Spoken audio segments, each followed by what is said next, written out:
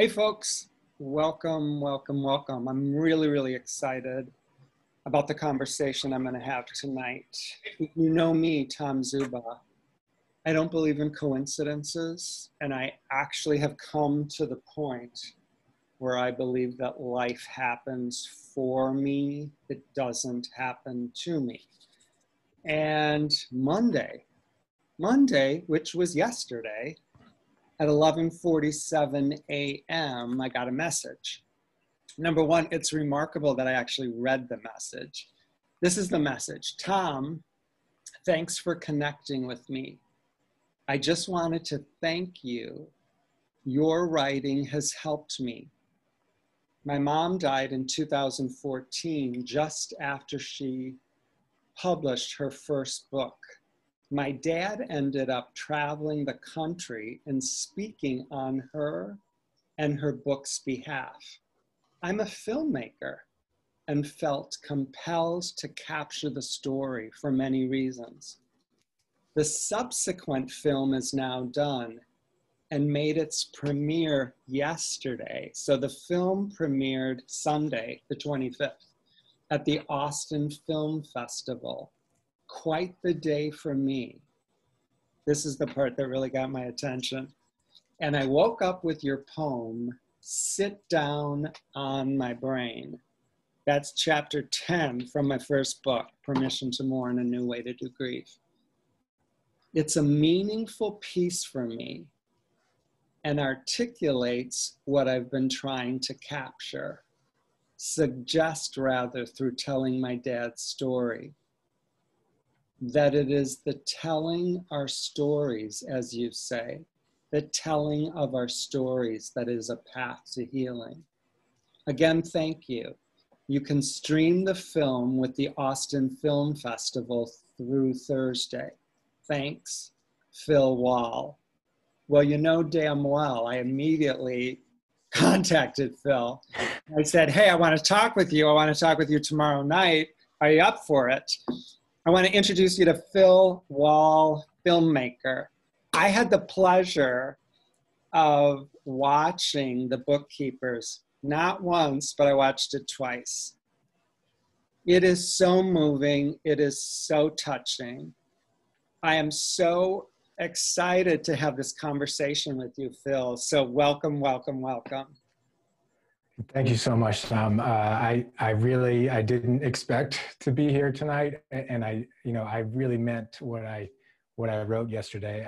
I would say that when my friend sent me your poem when she saw an early draft of the film, and she just said, you have to read this. And I read it, and it shook me to the core. And yesterday or Monday or Sunday, it saved me.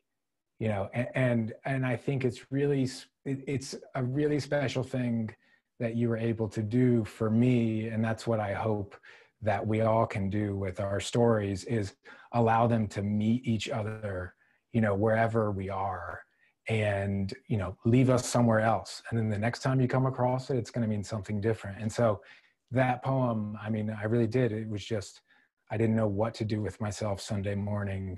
And I sat down and I read it, and it reminded me of it centered me on that day, and I sent it to friends and family, and, you know, just thank you.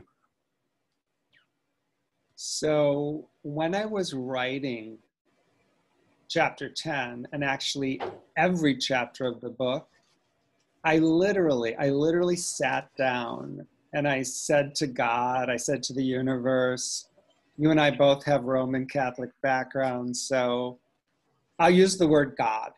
I literally said to God, help me connect with every single human being throughout the ages that is going to read this book, and allow them to pull through me what it is they need to read, what it is they need to hear, what's going to move them, what's going to touch them. So I firmly believe, Phil, that you actually had a hand in pulling chapter 10 out of me, you know, somehow, some way, knowing that it would assist you on this journey of telling this really, really beautiful story. I also want to tell you this.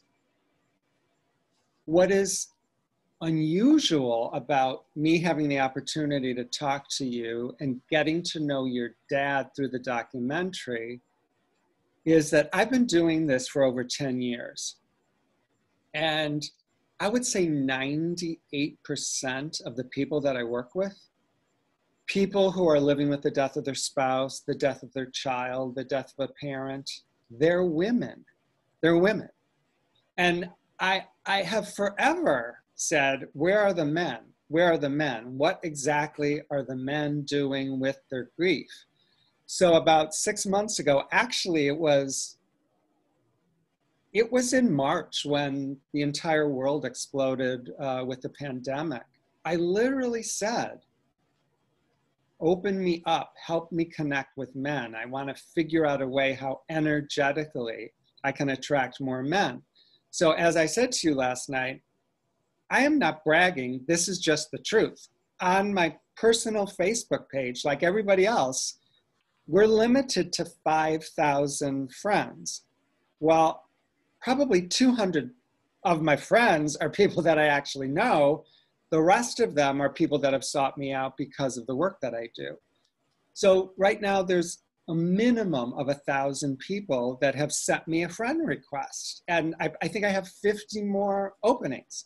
So whenever I see a man pop up, you know, I'm like, okay, who is this? You know, is this a widow? Is this a widower? You know, if it's a young guy, you know, has their child died? So you pop up, you know, you and I are friends. You send me a message yesterday, here we are. So what I tell people is I share what I believe. You get to share what you believe. I've never, ever, ever told anybody what they should believe. I honestly believe that this author that I've known now for a little more than 24 hours, named Carol Wall, literally had a hand in bringing you and I together. And I think it's part of that plan. You take care of our book. You take care of our book. It's like, little did we know that I'm in the circle of those of us that are taking care of the book. Right. So how, there's so many questions that I want to ask you, but how does one become a filmmaker? Well, I would say for me, it just started by loving movies. I became obsessed with them as a kid and could watch them nonstop. And I wanted to try it. I mean, I played high school basketball for my dad. And so we had all the game tapes laying around, and I loved watching ESPN classic documentaries. And so then I started trying to put those together. And one thing led to another, and I really enjoyed it. And of course, I grew up with my mother, who's a storyteller and writer, and she had sort of kind of demystified that process in a way where I had some sense of the steps that you had to take to be published or to be accepted, and how many times you weren't going to be. And so for me, there was, I think, less of a mystery about the work it takes and the path to finding a voice and how that changes over time and how to hang on to a project and how to let it go. So for me, I mean, I just think I had that seed at a young age. I had the example of my mother, and then that thrust me into, I studied it in school, and then I did internships and kind of ended up starting my own projects, and, things got out of hand in some ways. So did you major in film in college? No, I was an English major. I went to Williams College, which is liberal arts school in Massachusetts, and they do have film classes, not a film program. So I was an English major, and then I did internships in Los Angeles during the summers and I did a like cinematography course at Southern Cal, thinking like that's where I'm going to go and get sort of the hands-on experience with equipment, and then the rest of my schooling would be more about kind of having something to say or having perspective. That's of course just one route, but that's what I did. And your mom was a high school English teacher. Yeah, she was high school English teacher. She went back to teaching when I was growing up until I think my sophomore year in high school. She was at home and writing. And then my junior year, there needed to be a long-term substitute, and she stepped in and she taught for a few years. And then she was also the writer in residence in Roanoke County, had a program where they had a writer in residence, and she went around to all of the schools in Roanoke County and spent a couple of days, or I think it was 4 days, talking to the kids about writing, and I was able to do that with her a few times, and it was really cool. So I'm assuming because your mom was an English teacher, when you made the announcement that you were going to go to college and major in English, was there some support there, or did people say, you know, what are you going to do with that? Who's going to pay you to be an English major? Let me tell you why I ask. The woman that I married was an English major. Oh, wow. Okay. No, I have the most supportive parents. They thought it was awesome. You could go to law school, you could double major, like no question. They thought I could be a filmmaker. They thought I could be a basketball coach or a teacher. There was none of that, but I do get those jokes all the time about what do you do with that? I mean, a lot, So how would you describe your life, growing up with your mom? Was your dad practicing law when you were young? Yes. Yeah. That was the first thing I wanted to be, was a lawyer like him. And he was a basketball coach as well. Not just my teams. He was a basketball coach when I was a kid. I remember running around his practices at Radford High School, and just being around the basketball team and the gym and all of that. It was, yeah, I mean, our parents were involved in every aspect of our lives, and it was very much a team effort. So that's what sort of makes what's happening now feel very natural to, I think, all of us, and including my brother and sister, because it was just sort of all hands on deck. Never really felt like there was anything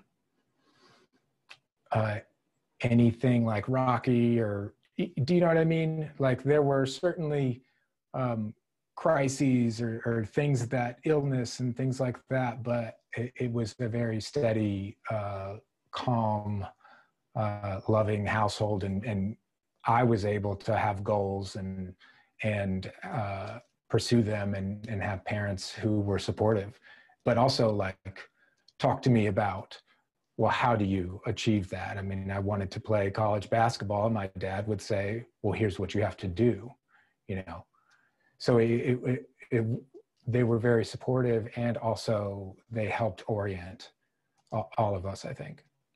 So the name of the documentary is The Bookkeepers. And at the end of our conversation, we're going to let people know how they can actually see it over the next couple of days. I don't want to give too much away, but the way your mother and father, not that they met, but what had to happen for them to have their first date, the way that your father describes it is so hysterical. Can you share with folks just a little bit about how old they were, what they were doing, and what the hell had to happen for them actually to have that first date.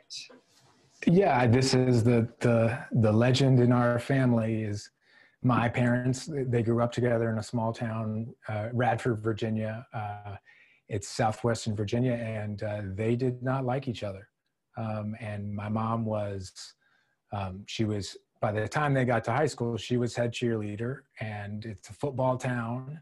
And she was also top of her class. And my dad he didn't play football. He told the football coach, no, I'm not doing that. And he was a basketball player. And he was, as he describes himself, a hippie radical Catholic. And if you watch the film, you'll see that sort of and I think this is one of the themes in the film, is this, he revisits this idea of magic a few times throughout. And one of the early bits of it, and this is what I grew up with, believing that my parents fell in love because my dad was playing with the Radford High School basketball team in their first ever appearance in the New River District Championship game in 1970. And they were down by 1 with 7 seconds to go. And they had never beaten Pulaski and all this stuff. And he gets the ball, and he's their leading scorer and star player. And he puts it up, and it goes in. And when we talk about that's why we're here. I mean, that's hard. I grew up thinking that, and it kind of, I remember talking with my brother a few times about it, like, what if, that's a little iffy. What if that didn't go in, right? And it goes back to what you were just saying earlier when you started off the top about how you feel like this is fate, and there are all these forces at work. And I think that my mom would probably agree with you. And it sounds like something she would say. And when you talk about sort of me being able to somehow influence you when you were writing chapter 10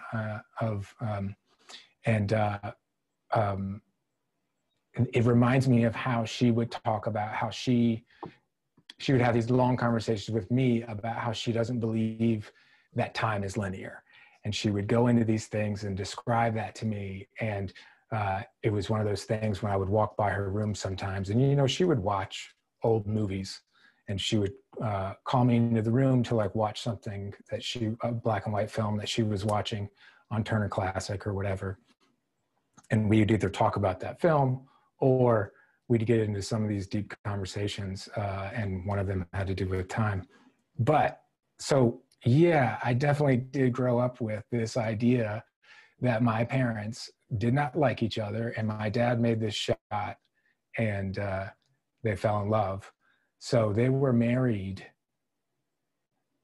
when she was 20 and he was 19. I hope I got that right. Yeah. She was at, they were both freshmen in college. He was a freshman in college. She was a sophomore, and they both lived together at Vanderbilt in student housing.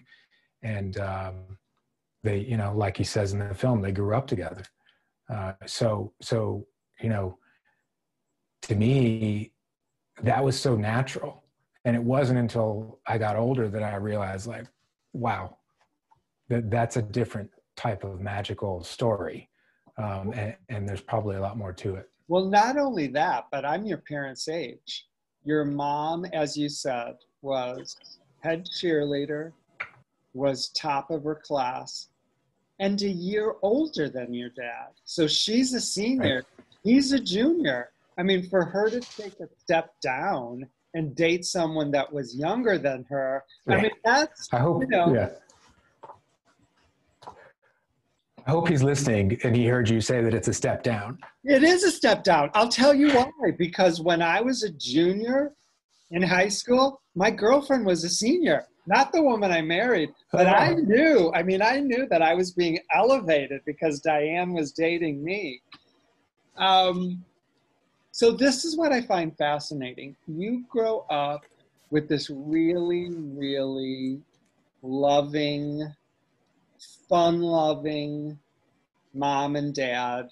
They value education, they value family, they value communication. And when you're 12 years old, 12, your mom gets diagnosed with breast cancer. So what do you remember about that? What's it like when a 12-year-old hears that news? Well, I do remember being like brought to my parents' room, and it was sort of, we were sort of, it was sort of couched as everything's going to be okay, you know, but we want to tell you that mom has this, and it's just a little lump, and it's going to be taken care of, and it's the good kind. And it was one of those things where I had grown to, you know, I trusted my parents. And so it was also at a time that I told you that I was at like age 11, I had hip surgeries. I had 2 hip surgeries that were a result of being undiagnosed with hypothyroid for a long period of time. And so I had a period where I was kind of home on the couch, like watching TV, watching movies for almost a year. And I wasn't active and things like that. And so just right around that time where it felt like I remember just sort of feeling like, yeah, sickness is in this world. It's in our life. It's in this house. And in some ways, her being sick, it felt, I felt like a camaraderie in a way, because she had surgery too. But I always thought that she was going to be okay, because that's what she said. And you know, she was. But I felt like my parents were being open and honest about it, and also preparing us for this process. But it wasn't until I read her book that I realized exactly what she was thinking and going through, and how upset she was about that, and that maybe she didn't 100% necessarily believe what she was telling me, but in some ways, reading her book made me see how she was mothering me. So even with that first diagnosis in 2004, that did upset her more than she let on? Yes. I think that if you read her book, you'll read that she said that she felt that cancer was chasing her. I promise you. It's not if I read the book, it's when I read the book. I promise you, I'm going to read that book. So she felt like cancer was chasing her? Yes. Wow. Yes. Had she had experience in her family with cancer? No, she hadn't, but she had reason to believe that she was at risk. I could say that, but you'll have to read that book. No spoilers in this interview. Absolutely. So I want to just backtrack a little bit. Did you say, were you home for a whole year because of your surgery? It was like about 7 or 9 months, I think. I wasn't able to like I couldn't do anything athletic. I couldn't run, or I was playing basketball. I played basketball and soccer, and I mean, I loved it. And I just was sidelined while my hips healed. Were you able to go to school? I'm sorry? Did you actually go to school, or were you home? I did go to school. But I spent a lot of time at home, and I did go to school, but I struggled just emotionally with it, because I hadn't had thyroid hormone for a long time. And then I started on the thyroid medication. And of course, anyone who does that, like there's just ups and downs. And so I had like a little depression, and so it was just, and my parents were they were very supportive. And I would stay home, or sometimes I would go to school for half of a day, and they would let me go to the principal's office and sit and read a book, or go to school and come home for half of a day. And I remember my dad started kind of a program with me to help me, give me something to look forward to. His office was just like a couple blocks away from the school. And when I went to school for like an entire week, on Friday, he'd get me out of school early, and we would go to this baseball store that I liked, and he would buy, a poster or a hat or something like that. And then we'd go and have hot dogs at this little restaurant. And it was just something that I looked forward to and helped me mark passing of time, and get myself integrated back into who I thought I was, and yeah, that was at a really young age. And so, yeah, I mean, as I'm saying that, I sort of see a lot of parallels to a grief experience. I don't know what else that is other than a traumatic grief experience for me as a kid, just sort of losing that health and realizing sort of that I can also be subject to that type of illness, as minor as it may have been compared to others. I define grief as the internal automatic response to the loss of a dream. So your hip surgery certainly resulted in you losing many dreams. So yeah, I mean, I would say you are absolutely experiencing grief. I loved what you said, Phil, that when you read your mom's book and you learned the truth of what she was thinking and feeling about that cancer diagnosis, that you realized that by keeping the reality of it from you, that was another way that she was mothering you. And it sounds like that you were blessed with both your mother and your father mothering you, through that year, so that the blessing of that was, I would assume that there were many in retrospect, but without a shadow of a doubt, you knew that your mom and your dad both had your back and had your best interest at heart. So yeah, go ahead. Would you say, after 2004, after 2005, as far as your mom's breast cancer, did it kind of settle down and move into the background? Yeah, absolutely. You mean after 1995? Yeah. After the first time. Yeah, absolutely. After the first time, never really thought of it again. They said it was gone. Yeah, just totally in the background. And for me, not for her, I don't think. Yeah. So then, in what year did this gardener appear?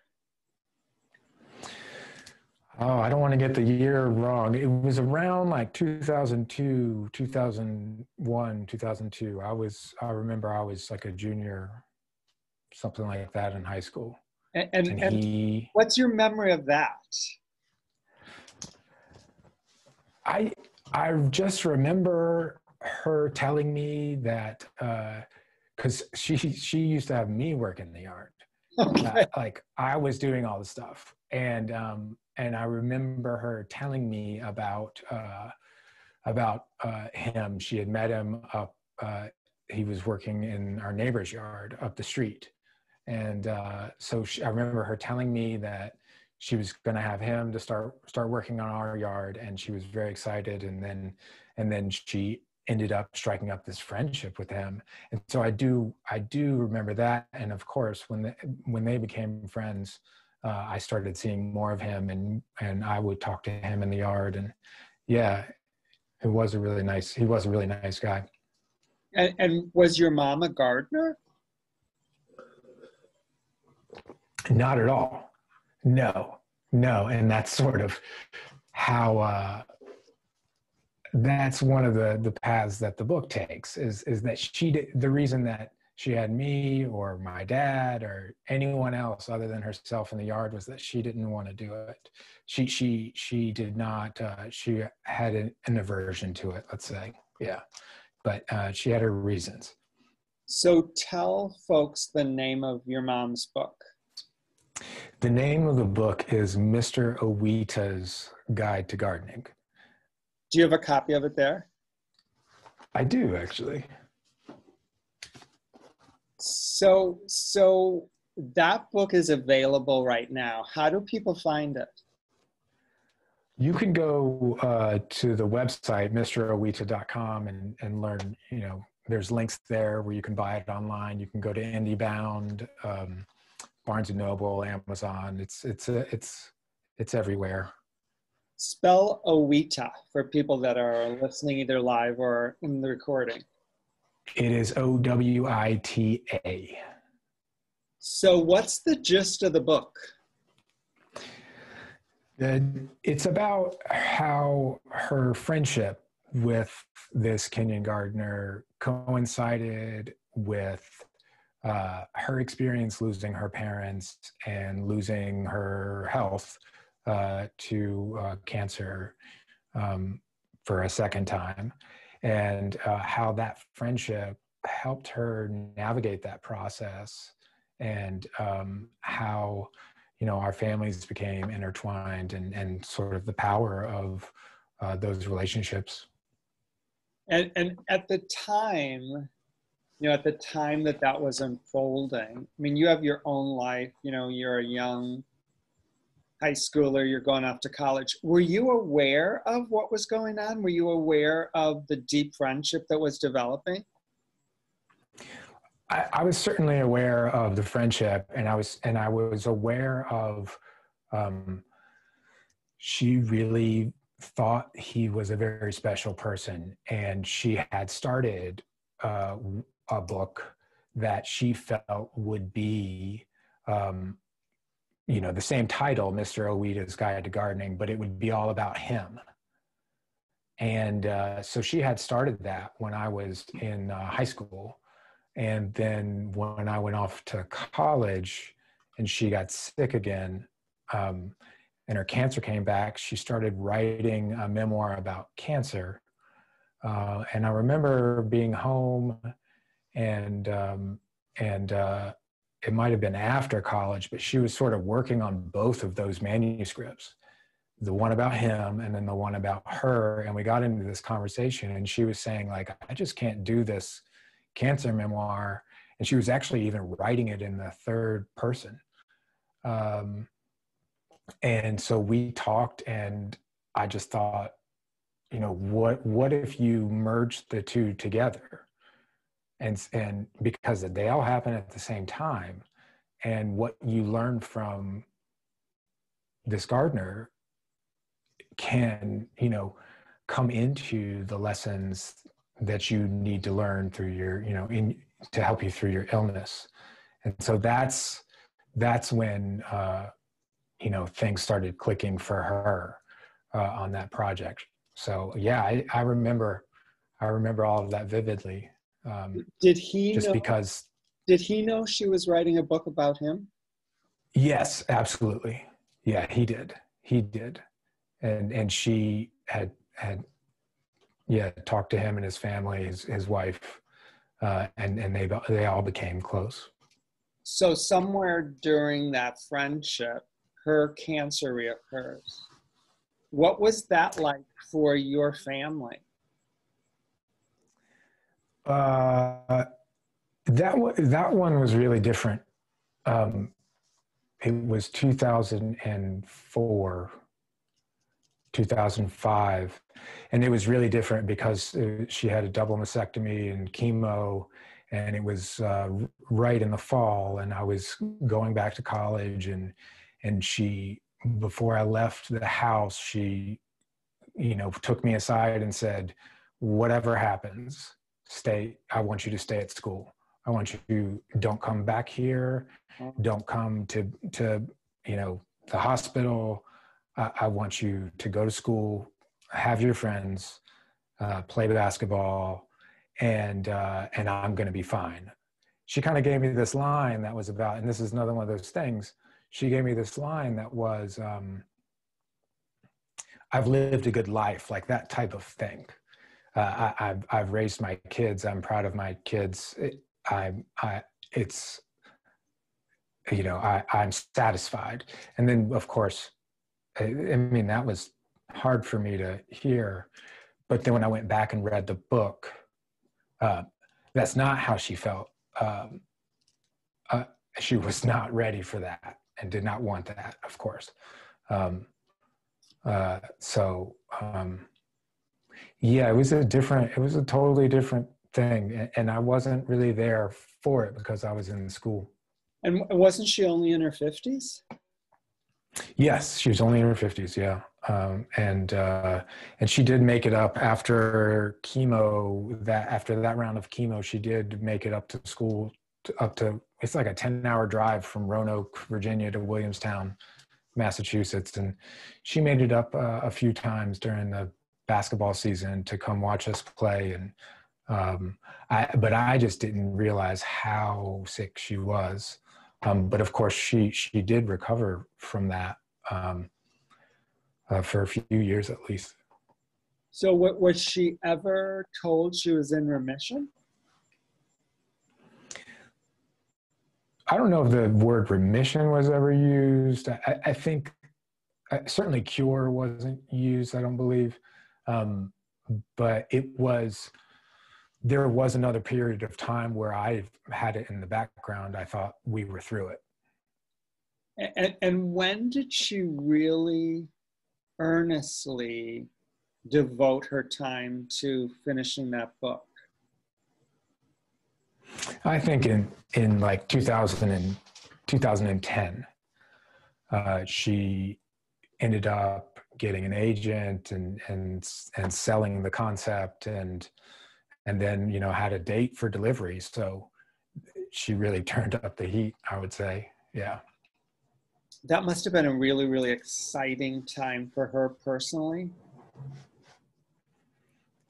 Yeah. I remember, in fact, the email that she sent me is in the film. She was very excited, and she had other books that were agented and never published, so she'd kind of been through that process a few times, and we all, just to get an agent is incredible, and she had kind of come that close so many times, and then to finally break through, it was just, it was incredible. So I know for me personally, there's been many times in my life when I tell stories and kind of rearrange things or arrange things so everything kind of makes sense. Would you say, was there a part of the family that thought, well, yeah, Mom had cancer not once but twice, and things are going smoothly now. She had this really interesting relationship with the gardener. She's written a couple books, as you said, she got close. Okay, now we got the agent. This book is being, well received. It's looking good. Wow. It's smooth sailing. It was all worth it. Dreams are coming true. Was there a time when you were able to kind of rest in that and celebrate that? Yeah, yes. And that was that time, 2010 to 2012. Yeah, everyone was just, we were elated. Her book was anticipated to be an important book for her publisher. And so it really was a dream for her and for all of us, because we were all a part of it. And I know that The Bookkeepers, it's not your first film. So at this time, had you already had some, success with films that you had created and that you had put out there? In 2012 or 2011, I know I had been working on a couple of projects at that point, and they hadn't come out yet. And I was working as I did a client work, which I would do promotional videos for different organizations and schools and things like that. And then I also was a substitute teacher in Brooklyn, New York at a private school, and I coached middle school girls basketball. And so it was always, I was trying to make that breakthrough, trying to make that transition into full-time film work. And I actually had started a project about a legendary prep school basketball coach who I played for at Fort Union Military Academy. His name's Fletcher Arrett.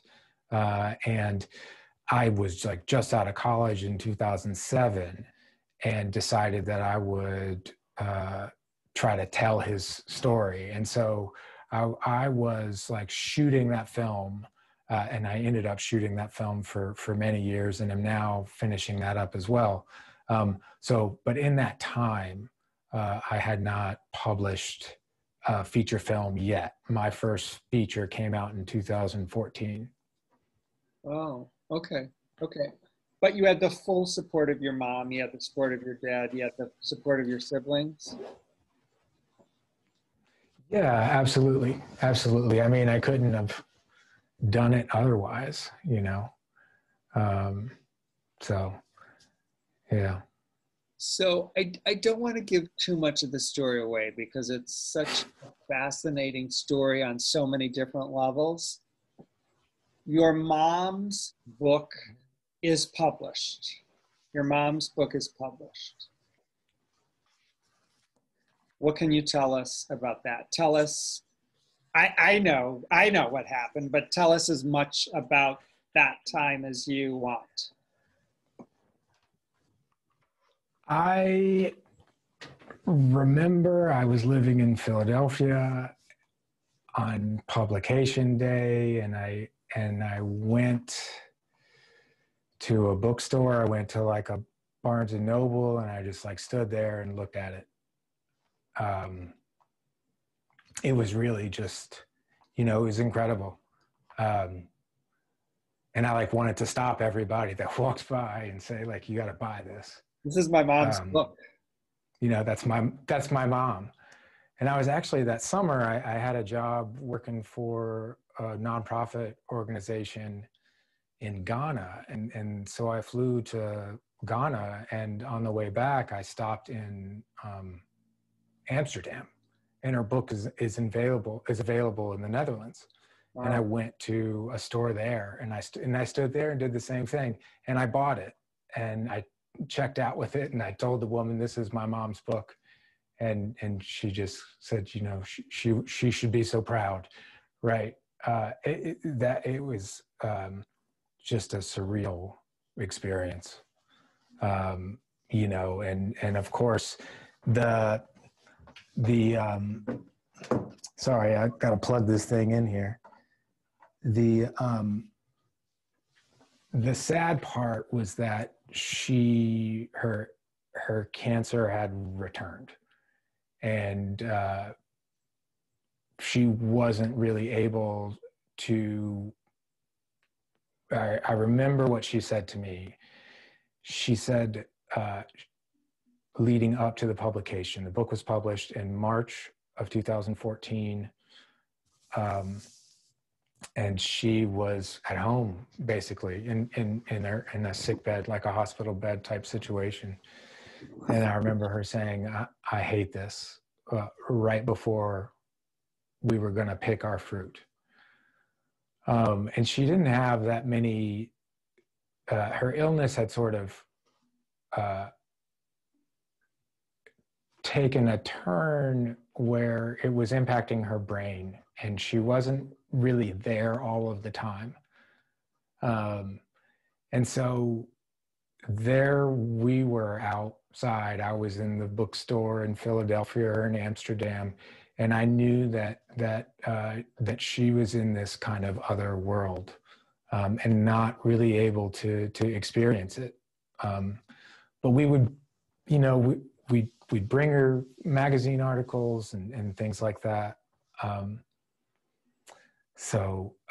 Yeah, it's just hard to describe what that was for us, what that was for me, you know. I mean, I think it's certainly a bittersweet thing that's how it happened. And at the same time, it's beautiful that she was able to get it out in time, because this finishing the book, she finished it in a window of time where she was coming close to not being able to do it anymore, and she finished it. Did that surprise you about her, that she was able to finish it?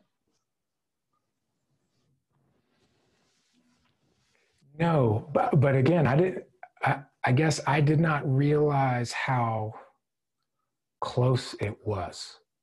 I think when it really got down towards the end of the book and we were just doing some final edits that were coming back from the publisher,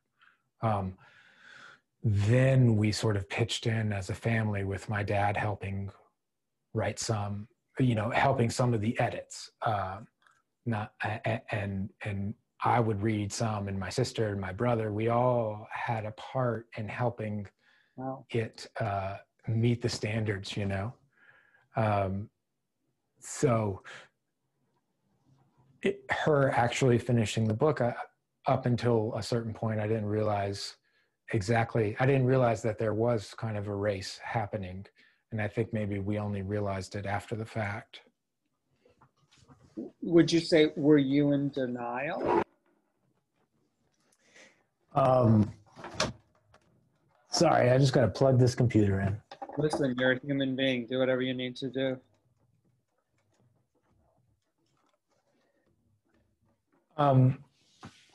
It's interesting that you say that about denial, because when I started this project, we were at a Susan Komen event in Roanoke, Virginia.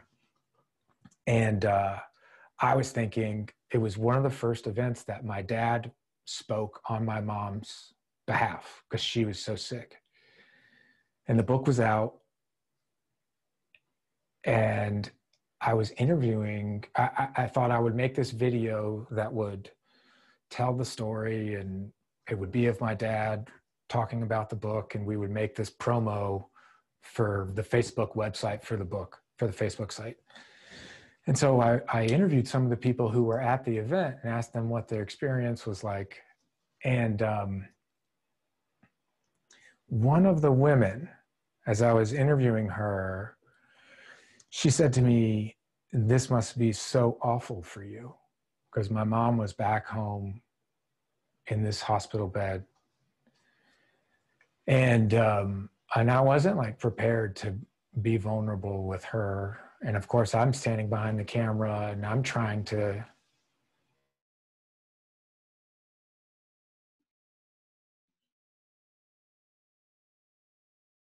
This is important. I hope you come back. So interesting. I'm standing behind the camera. Come on, Carol. We need your son back here. We need your son back.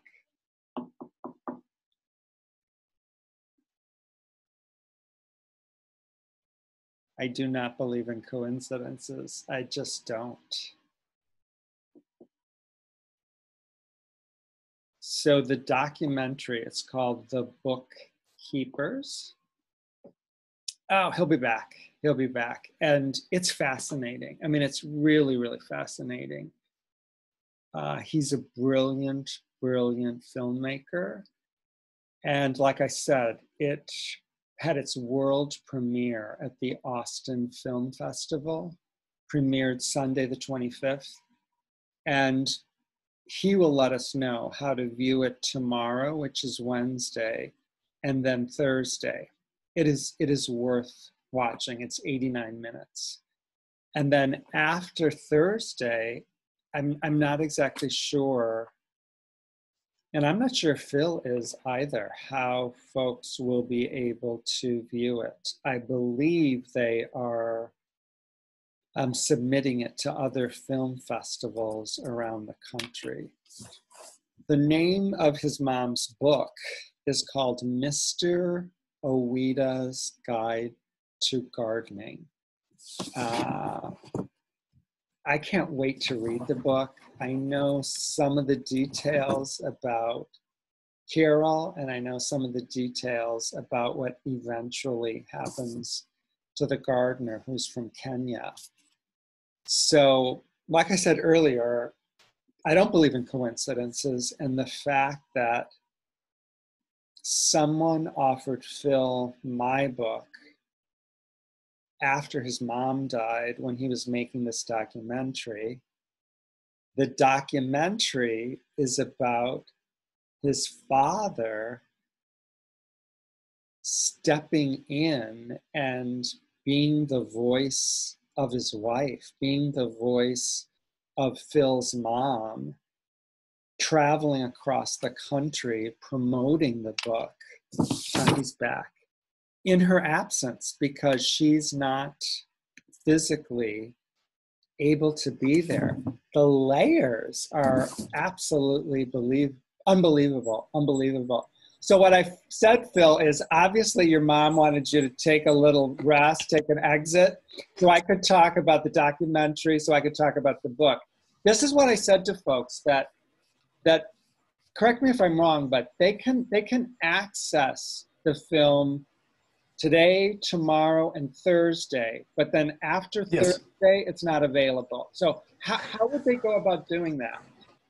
So it's streaming through the Austin Film Festival, and you can go to the website, the film's website, which is bookkeepers.movie.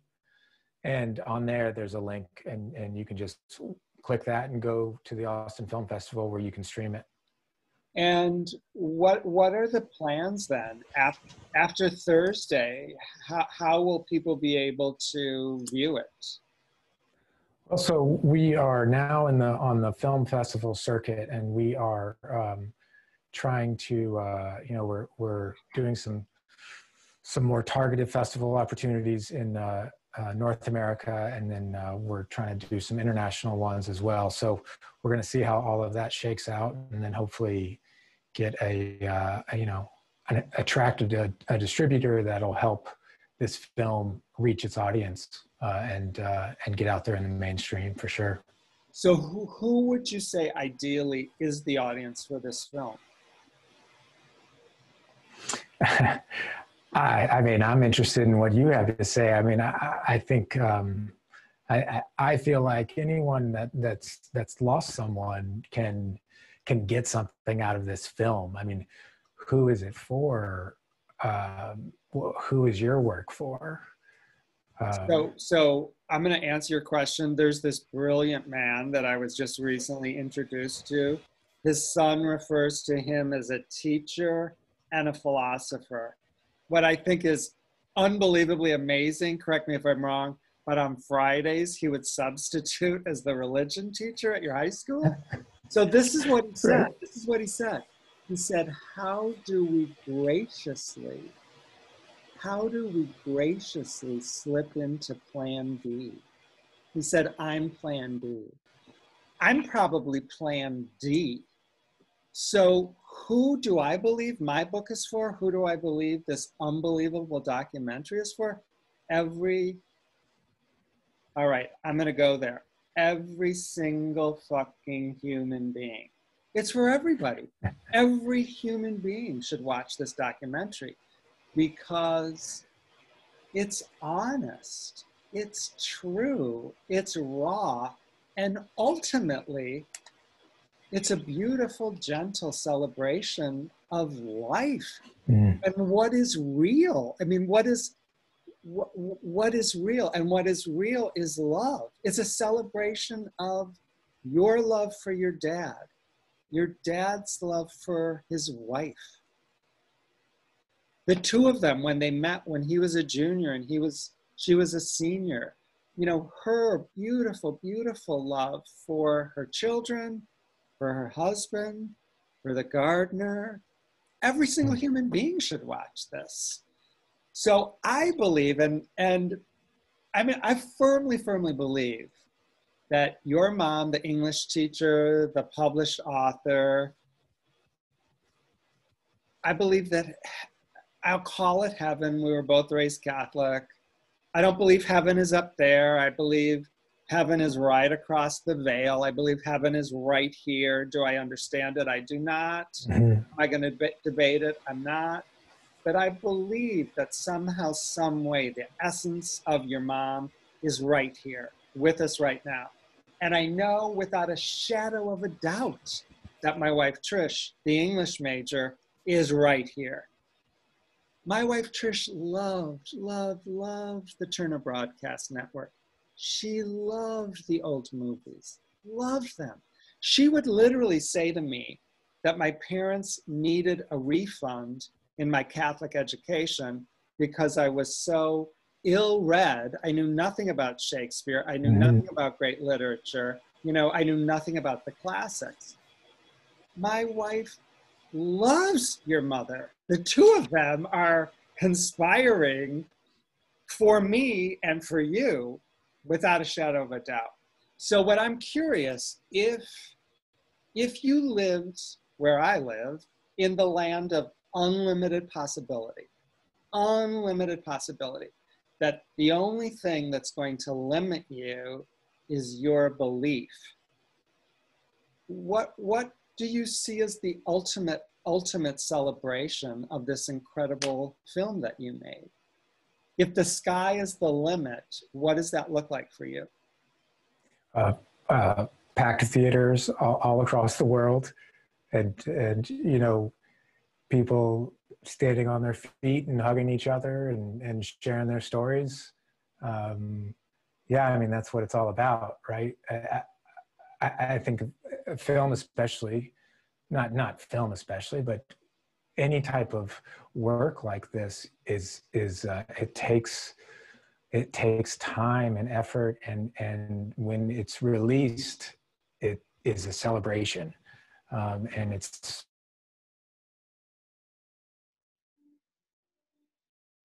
There we go again. So what he said, packed theaters all over the world.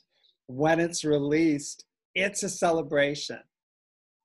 Do I believe that that's possible? I actually do. I believe that energetically, if we hold that vision, and if we take the steps necessary to co-create that vision, that can absolutely be a reality. So he's going to come back. I promise you he's going to come back. And when he comes back, I want Phil to give you an overview of the documentary. He and his dad went around the country, bookstore to bookstore, group of people to group of people. And his dad, Dick, tells the beautiful, beautiful story of he and his wife. He's back.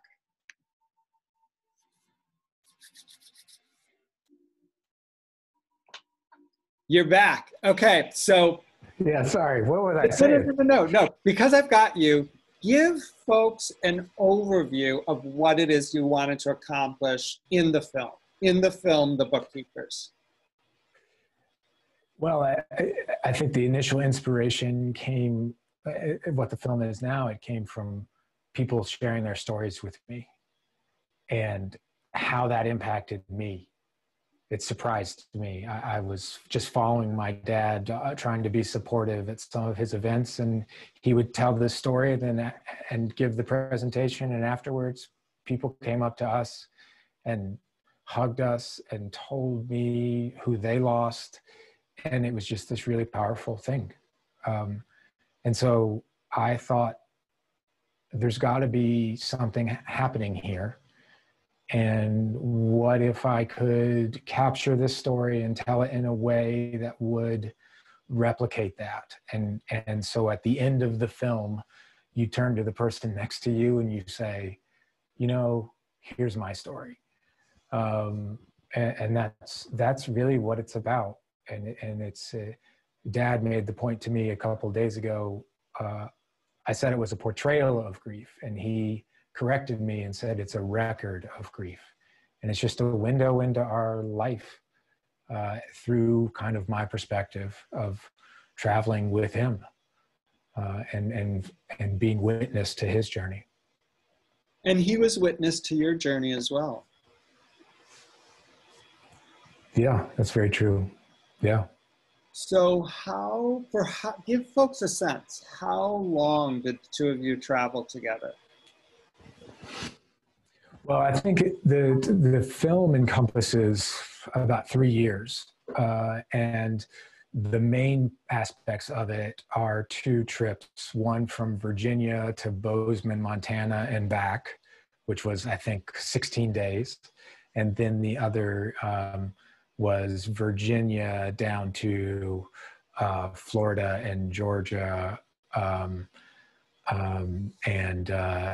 And then we also had a trip to Texas. So, I mean, I was off and on, besides those 2 very intense kind of travel, pockets of travel, I was off and on, would just kind of pop in and film him. But if you watch the film, you'll see there are a lot of moments that made the film where I wasn't prepared at all to shoot, and life happened. And I was filming my life in a lot of ways. And so there are aspects where all I had was my iPhone, that I. Amazing. We're gonna plow through, you guys, because this is fascinating. I'm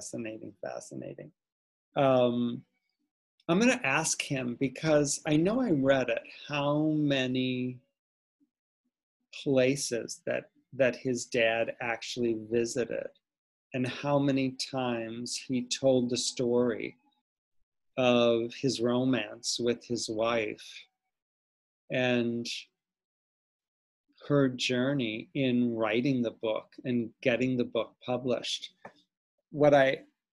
He's back. Hey, there you are. Yeah, I'm sorry, my internet keeps dropping out. That's okay. I honestly believe life unfolds exactly as it's supposed to.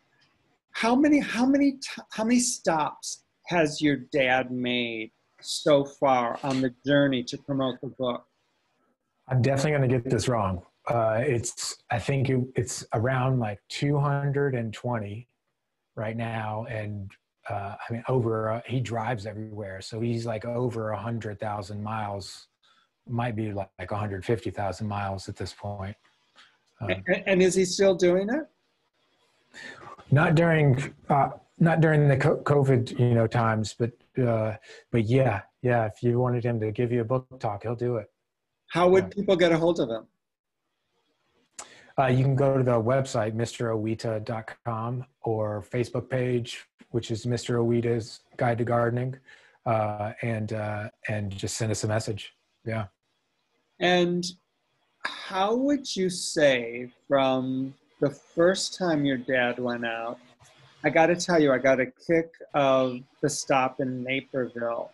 Like many people, you referred to it as a bookstore in Chicago, but we knew it was Naperville. And you did finally admit that it's Naperville. Yeah. How would you say, how has your dad changed? Like, what have you seen transform in your dad through this journey that he's been on, of being able to tell that story over and over and over again? It's exactly what I talk about in chapter 10 of Permission to Mourn. He's embodying it. Yeah. I don't know if it's really how much he has changed. It's how my perception of him has changed. It's like I I think that that's part of the story as well, is he's talking about magic at the beginning of the film, and he's talking about magic in the middle and magic at the end. He's very much the same at his core. And it's more like I recognize, it's more like I see all of these ways that he makes himself vulnerable, and that he cultivates an open heart, and he does this work of taking all of the different things that he reads and is able to integrate them into his own philosophy, that then he gives to other people. So none of it surprises me, but it has deepened our relationship in many ways that are unexpected. And would you say, in accompanying him on this journey, have you gotten to know your mom better as well? Yeah, I have. Making the film required me to go back through the archives and get family photos and dig up her articles and, go through the, research online and find newspaper articles that she'd written. And so in some senses, there were stories that I'd heard that I then confirmed while trying to research things to use for the film. And then there were other things that I had never really put together. And so she, for sure, has become a much fuller, I have a much fuller picture of her and who she was before I was born, and how she saw herself. And so, yeah, it has made me closer to her, just because I feel like I know her better. Since she passed away? Yes, I do. So another chapter of my book is The Relationship Continues, which I think surprises a lot of people, but that's one of the things that I was attracted about your story and your dad's story. The relationship does continue because both of you, I agree. Both of you are leaning in, and rather than close your mom off and put her in a box and wrap it up and put her in the bottom drawer and never speak about her again, you're traveling with her all over the country. And I would say part of that continuation, I had a period where I went through the film and I had a rule that there was no nostalgia allowed. So anything that was that, because we do jump in time in the film, but it would whatever we talked about from the past had to serve our present and had to serve the contemporaneous journey that we were on. And in this case, Dad is the protagonist.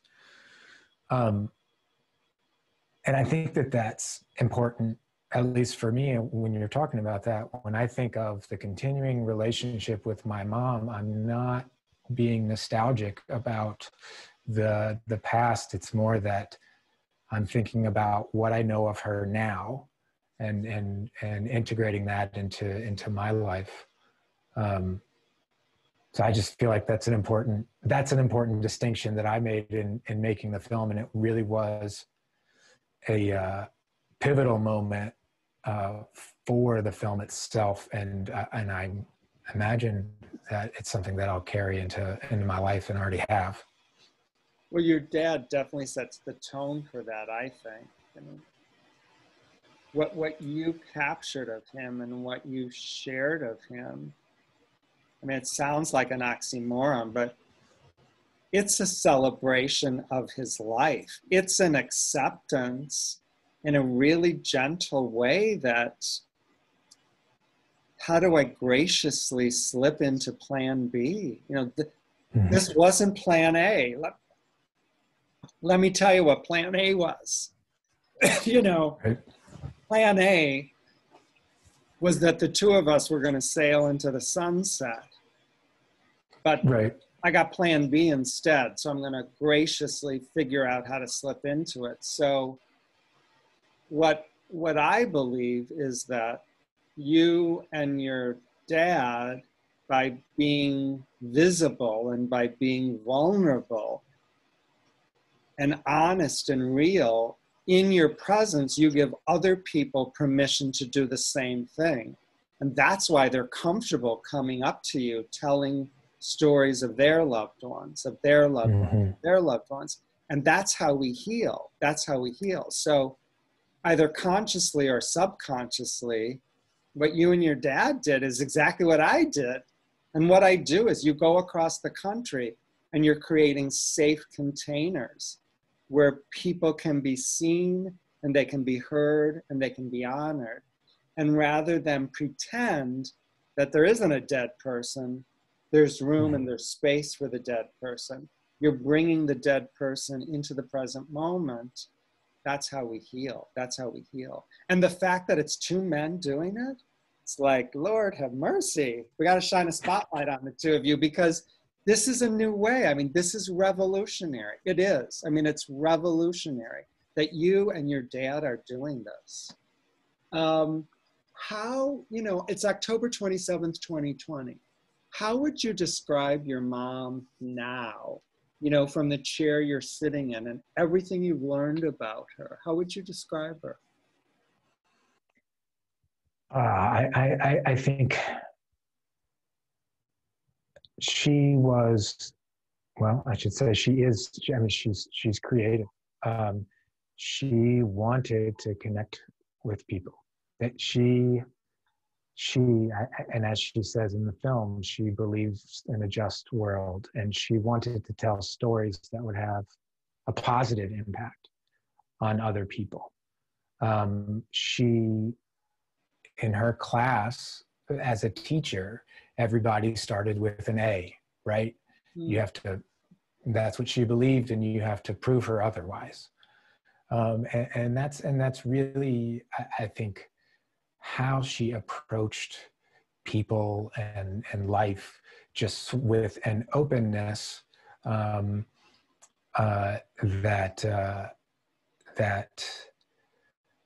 I really admire. So what you said is that your mom wanted to connect with people, that she wanted to have a positive impact. And what you also said is, growing up, it was always a team. It was always us.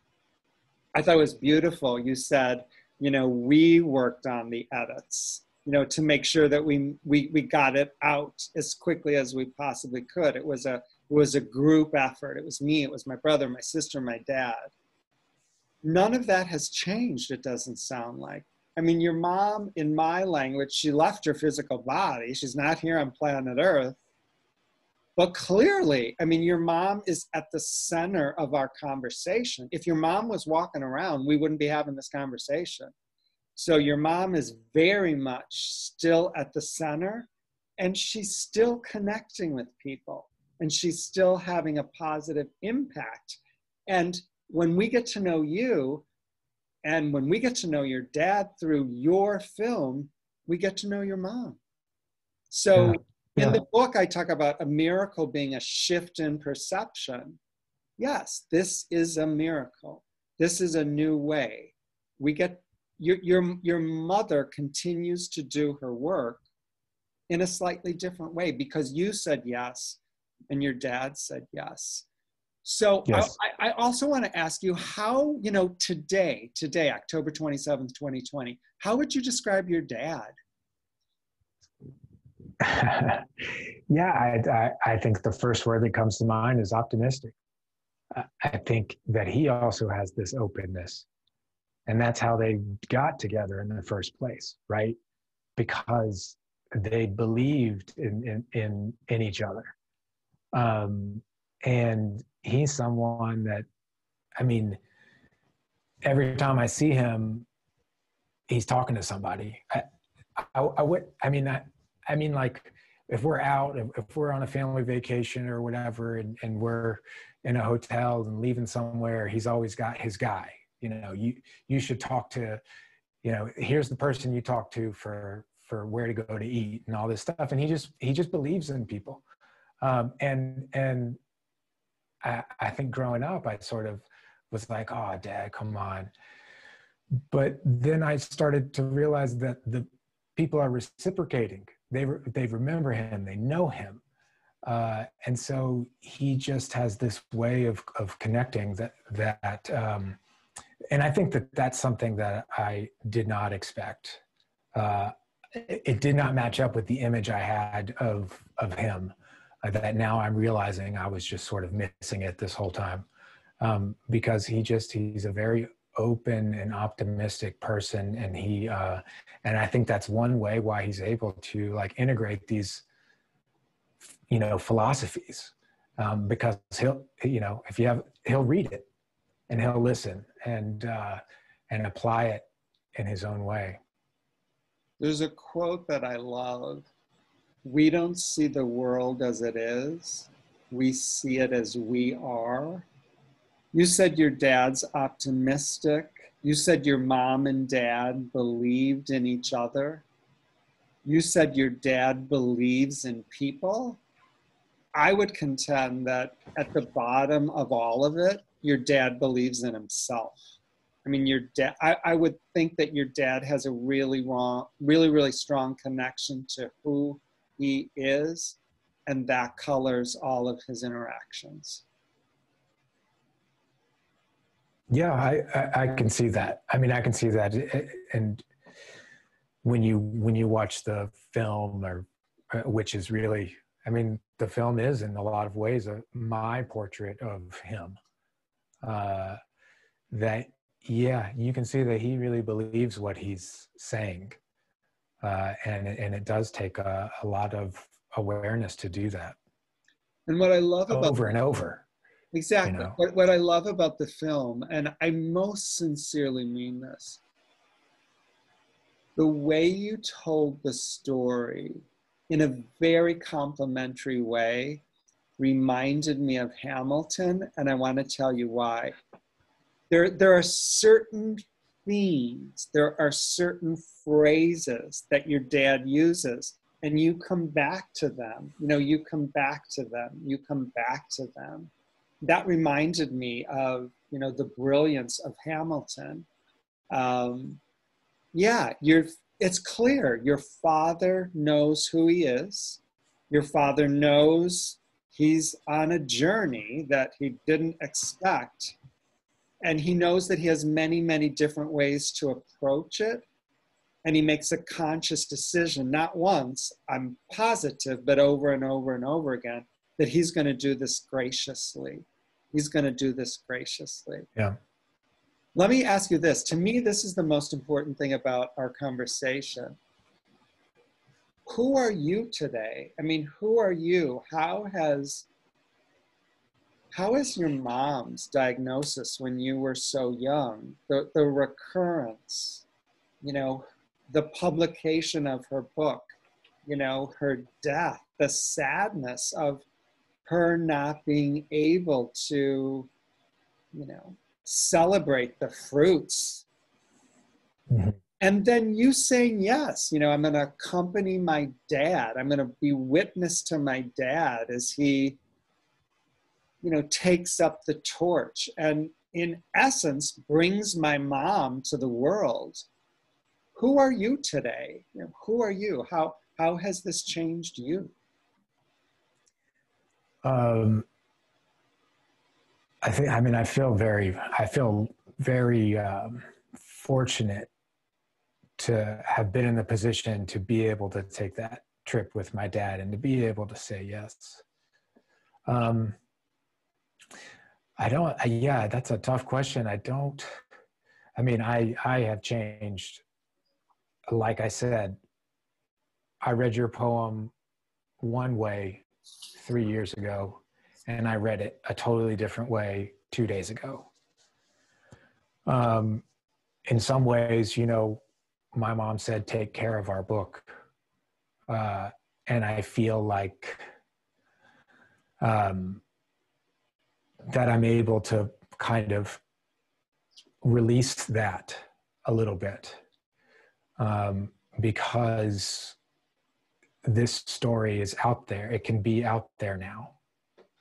And so it's not a chapter that's closed in any way, but there's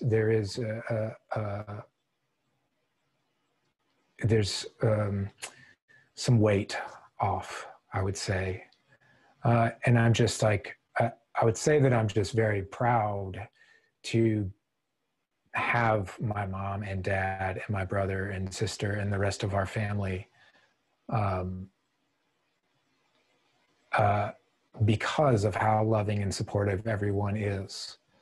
You know, my brother has said many times that, you know, my mom got sick and mom died and we have this book and all this stuff and nothing has ever gotten between us. We've only become closer. And so I guess in the way that I've changed is I've been able through this process to sort of see how I let go of prior preconceptions or prior perceptions of how I saw the people around me and myself and where I fit in, and able to meet people where they are or try to, or understand that that's something I should do.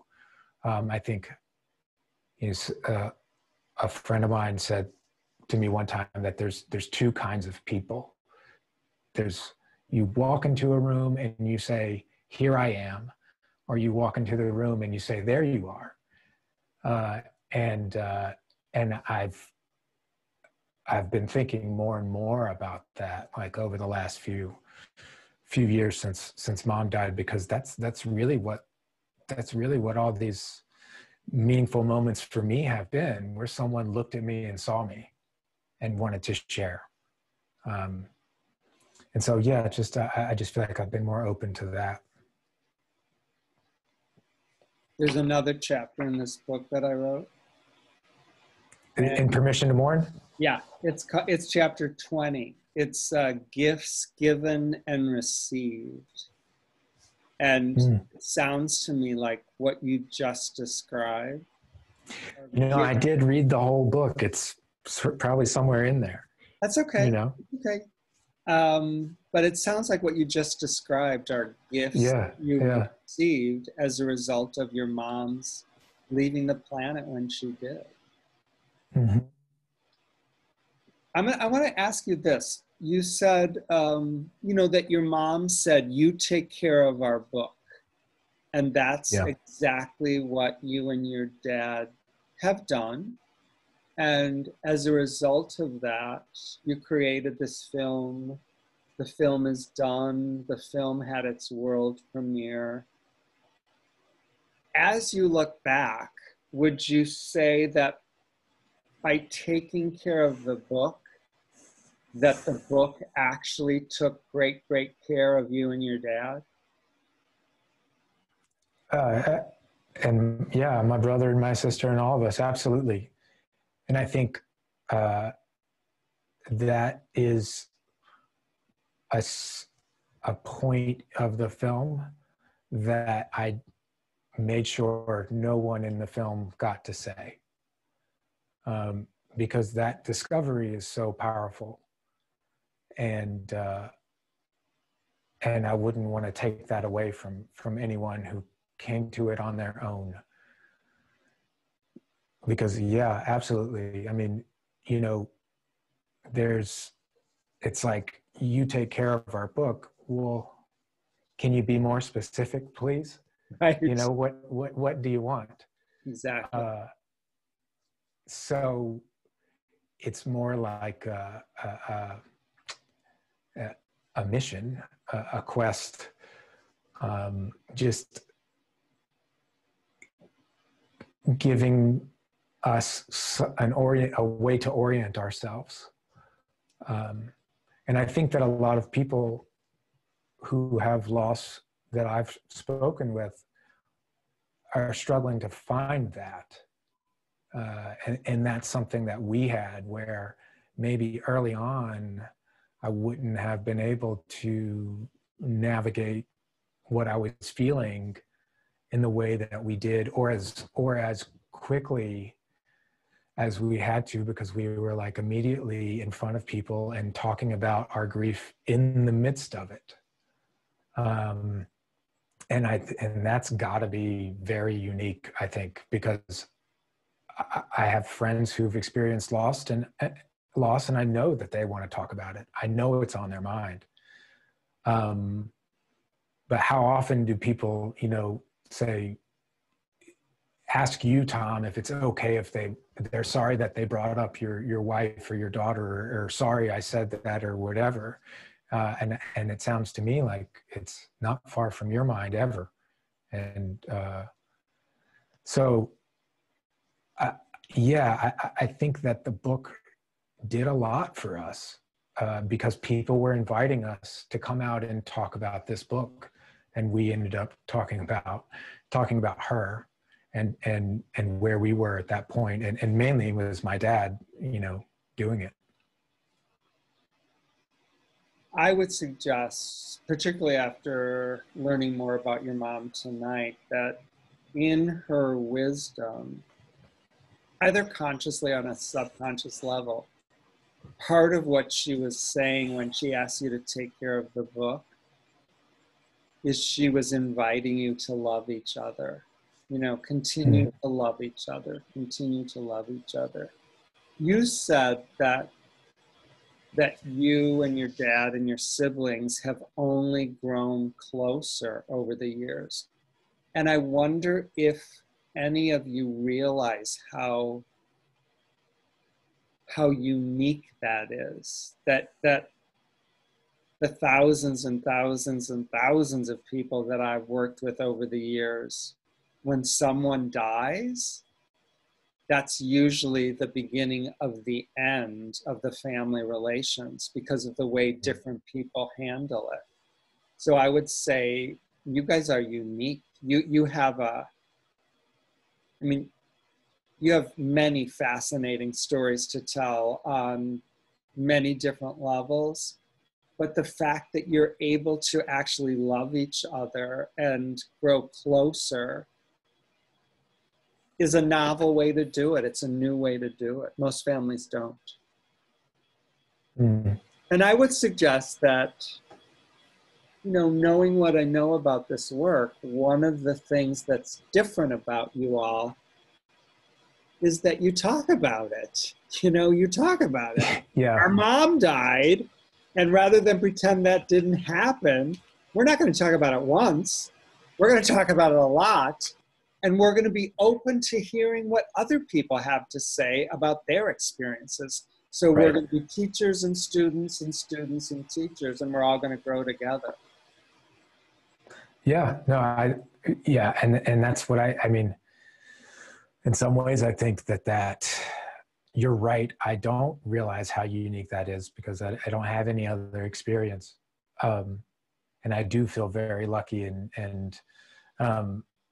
but I just sort of wonder what, isn't that the point of what going to like grief counseling is, or to a grief group is part of that is exposing yourself to telling that story over and over and over. Not to the point that it wears out, but to the point where, like you said in your poem, that you start to understand the truth. Those aren't the exact words, but I feel like the unique nature of what my dad was doing is like almost this sort of experiment where we got to like watch, what would happen if you did get to go out and you did get to talk to strangers every other night and tell them of this loss. And that's what's really special, I think, about that. And if the strangers that gathered were actually interested in listening to you, that's unique. That's rare. Right. And they're not listening to him because they want to hear him talk about his grief in most cases. They want it's either a gardening club, a book club, a cancer club. There are grief groups. but they're all here to listen to him talk about the lessons learned in this book and the lessons learned going out and speaking about this book. And if you ask me, what they really get is what's.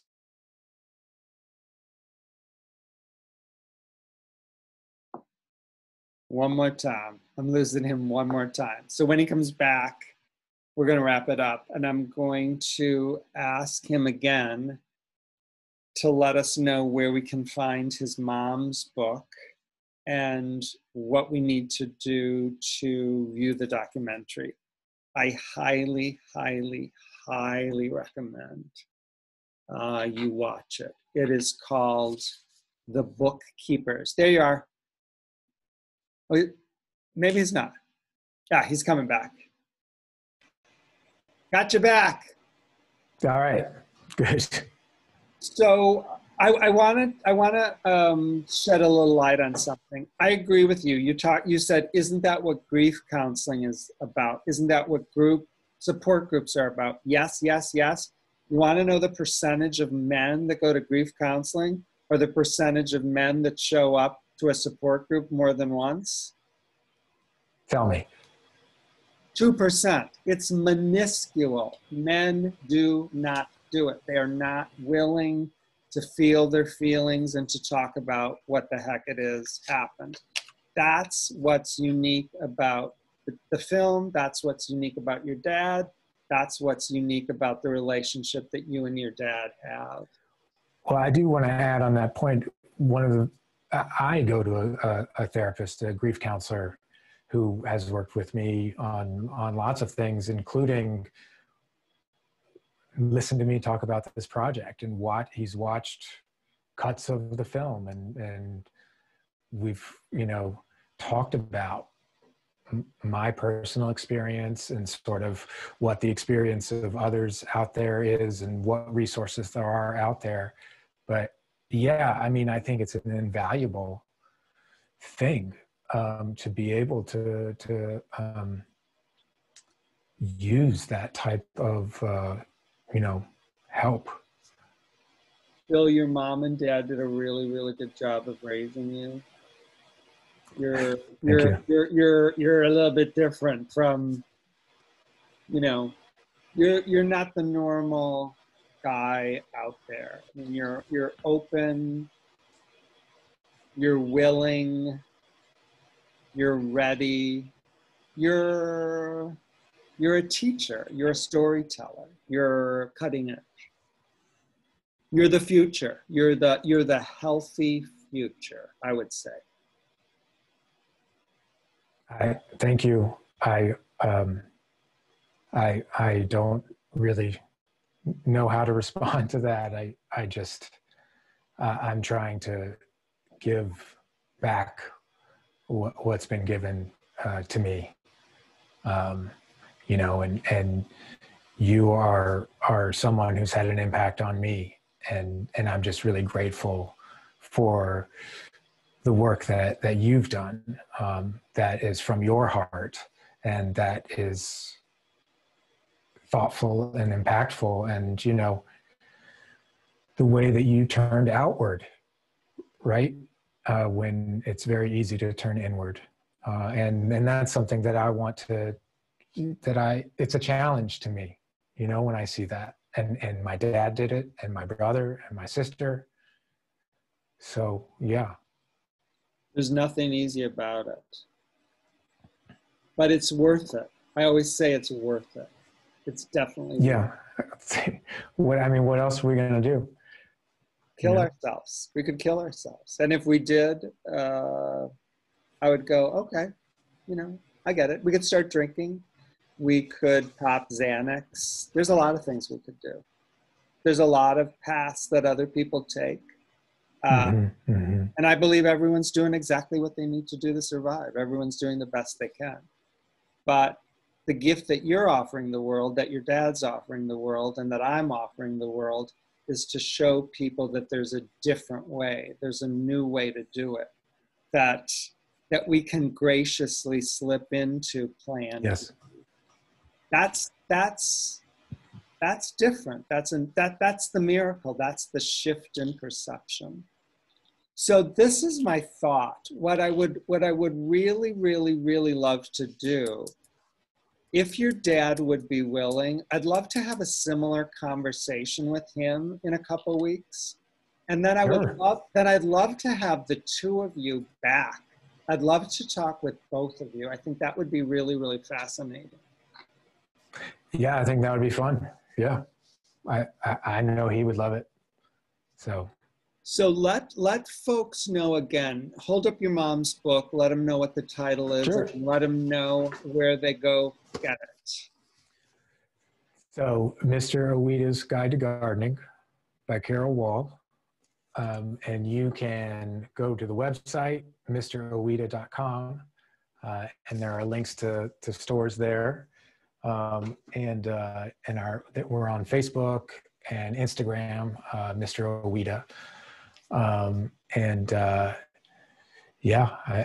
We really appreciate it. And for the film, it is bookkeepers.movie, and it's playing with the Austin Film Festival, streaming through Thursday.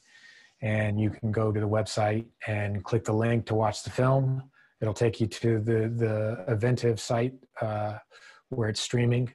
And you can also find us on Facebook at Bookkeepers Movie and Instagram at Bookkeepers Movie.